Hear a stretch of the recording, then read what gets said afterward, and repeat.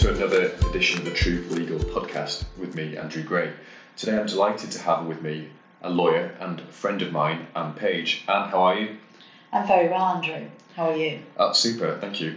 Now, we've known each other for about 7 years because you taught me, I think it was a Management Stage 2 course, just as I was setting up my law firm. And you've never looked back. And I've never looked back, and we've been sort of close ever since. And more recently, you've come on board with our Truth Recruit offering as one of the coaches, we're absolutely delighted to have you as one of the coaches. But could you tell the listeners a little bit about who your background, where you worked and so on, please? I trained in-house with Citibank, going back a few years, and I spent nearly 30 years as an in-house lawyer. So learning all about business, particularly in the banking field. And I have been privileged since 2003 to train nearly 7,000 lawyers. That's a good number. Including yourself. No, it's a great number, isn't it? In terms of leadership, management, business skills, the whole interpersonal skills.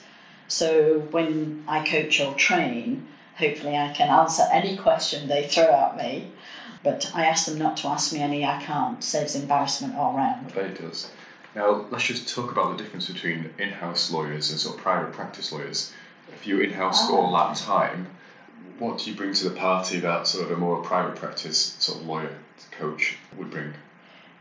The major difference, well, there are lots of differences, but one of the key differences is your client sits next door and you are both working to a common goal, which is the development of the business or ensuring that you are regulatory compliant, and it's the entity that you both work for. Therefore, it's much more collegiate, and if you are doing your job right, you understand the politics of your organisation, you understand the financial figures of your organisation, you understand all the key players so that you can make sure that your service actually serves that organisation and keeps them legal. Sure, I understand. You were at the Co-op as well, I think. I was head of legal for the Co-op and I left in 2003, and what happened to them after that has got nothing to do with me. Absolutely. I think they miss me. I bet they do. I had 13 and a half years there and had a fabulous team, and I loved every minute of it. And the year that I did leave, I was recognised as a top 100 lawyer. I got a 100% client satisfaction rating from inside, so it probably was a good time to quit while I was ahead.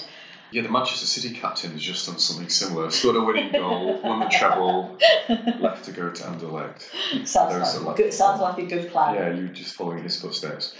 Sure. So your background is more sort of in-house than private practice, and I guess what you're saying is in-house lawyers not only are more collegiate, but perhaps a bit more business savvy as well, actually, rather than looking at billable hours and so on. It's more, how is the health of the business that you're working for? I never really thought of it like that. And budgeting.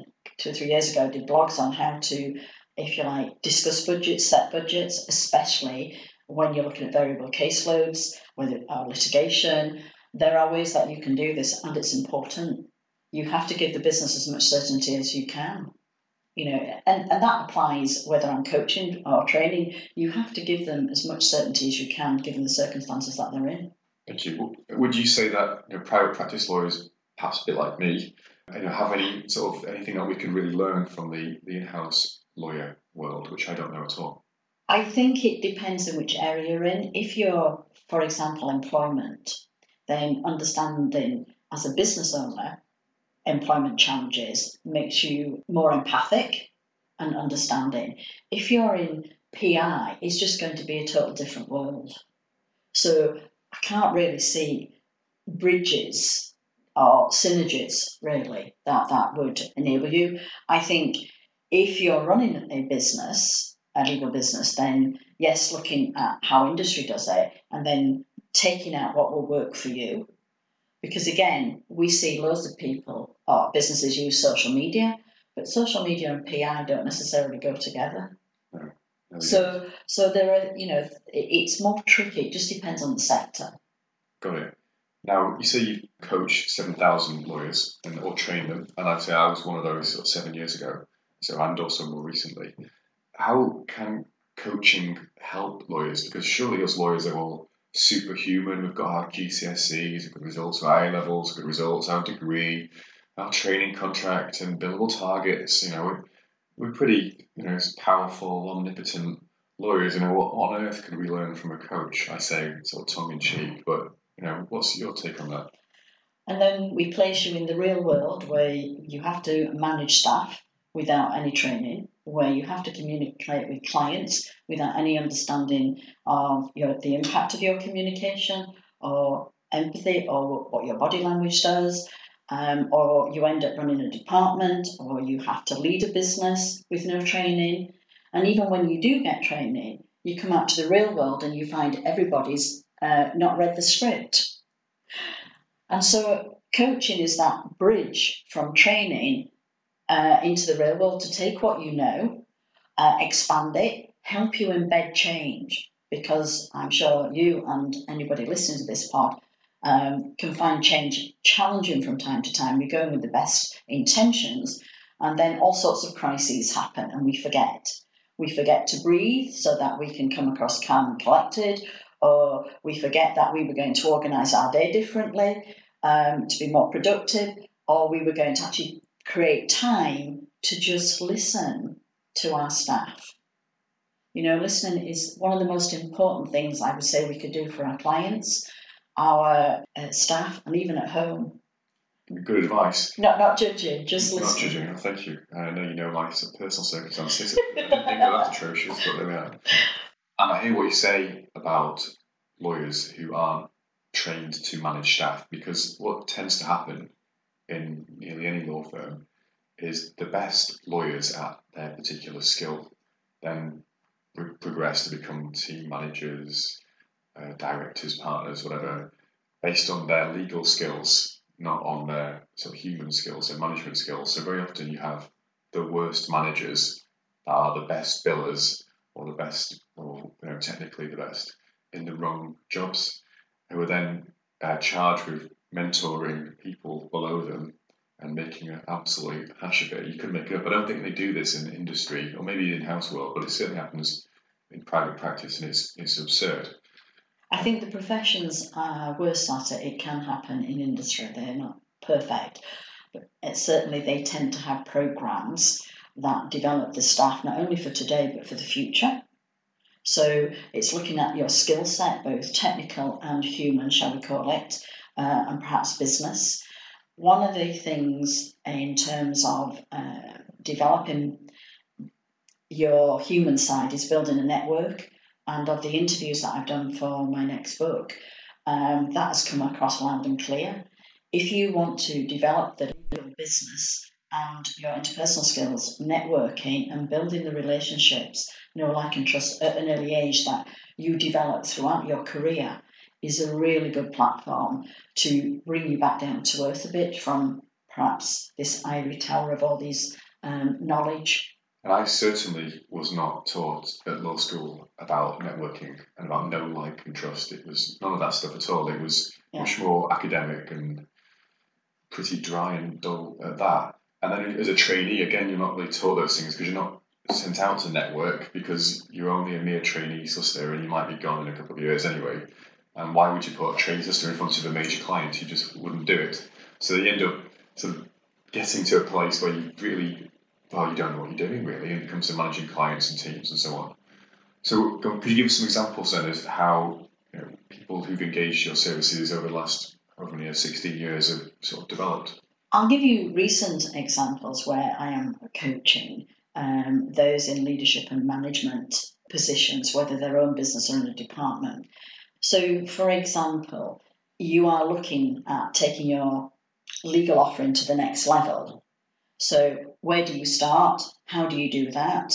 Because there are two strategies. We either go out to the market and see what's out there and what people need, or we take our skills out to the market and try and sell it and to create that need. And legal kind of floats in between the two.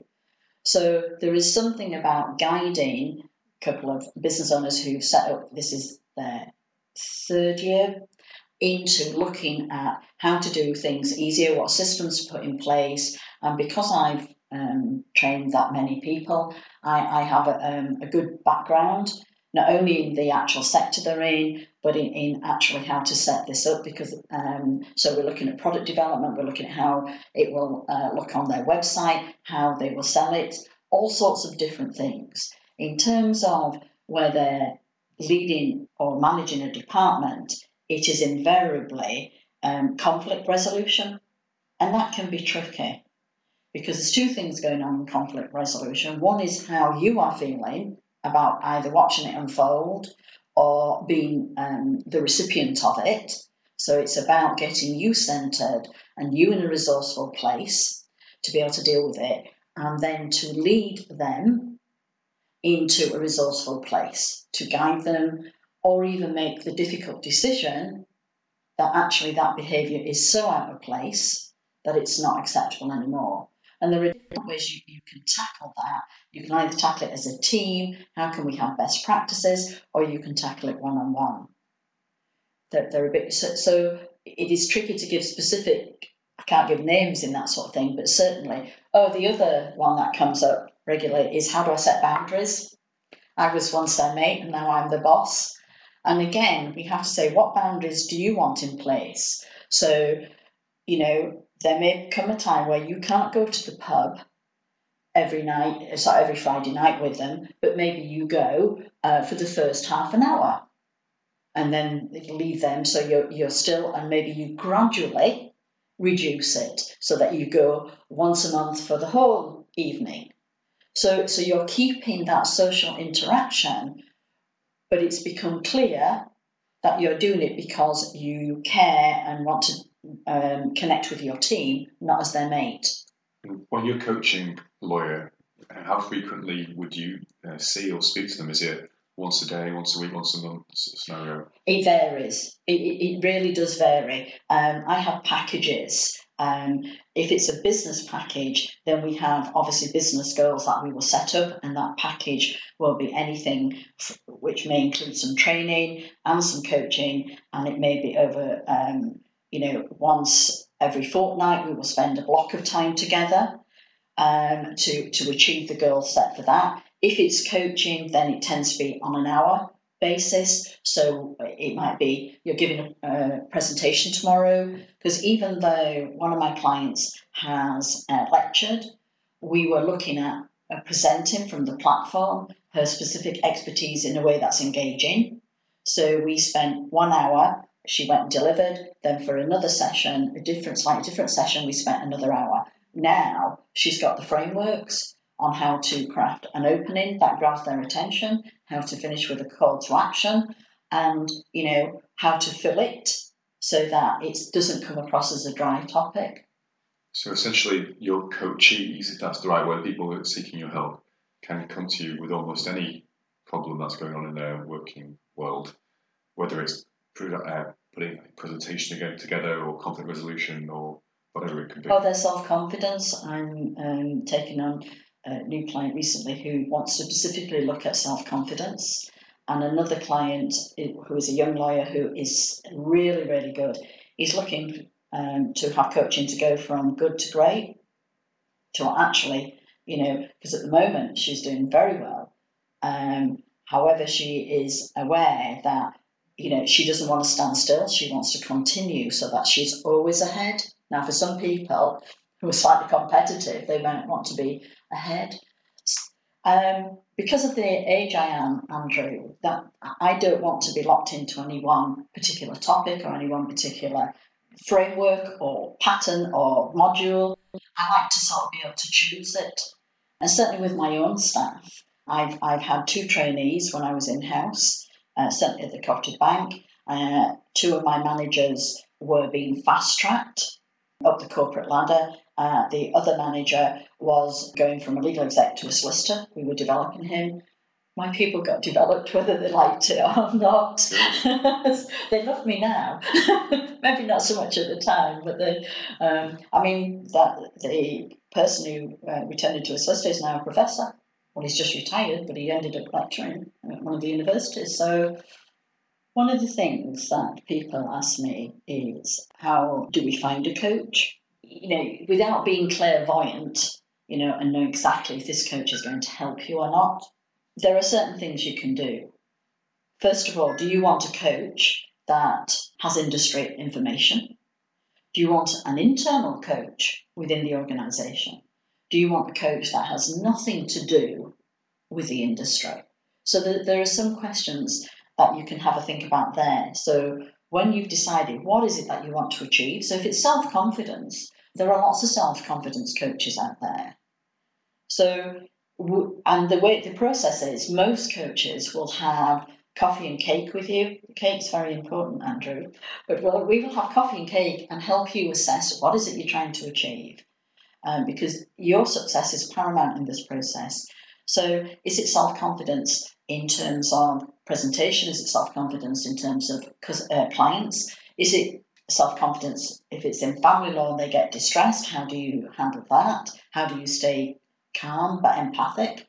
So there's a number of things that we'll go through in those goals. And, the clearer that you can be what you're trying to achieve, obviously the easier it is, but a good coach will help you and things will unfold. Because once you start the process, sometimes, maybe we could put that in, or maybe we could, certainly when I'm doing business training, each will be added, something. And sometimes I will get phone calls, well, this has happened in my office, and a bit like a good solicitor, I wouldn't charge for that.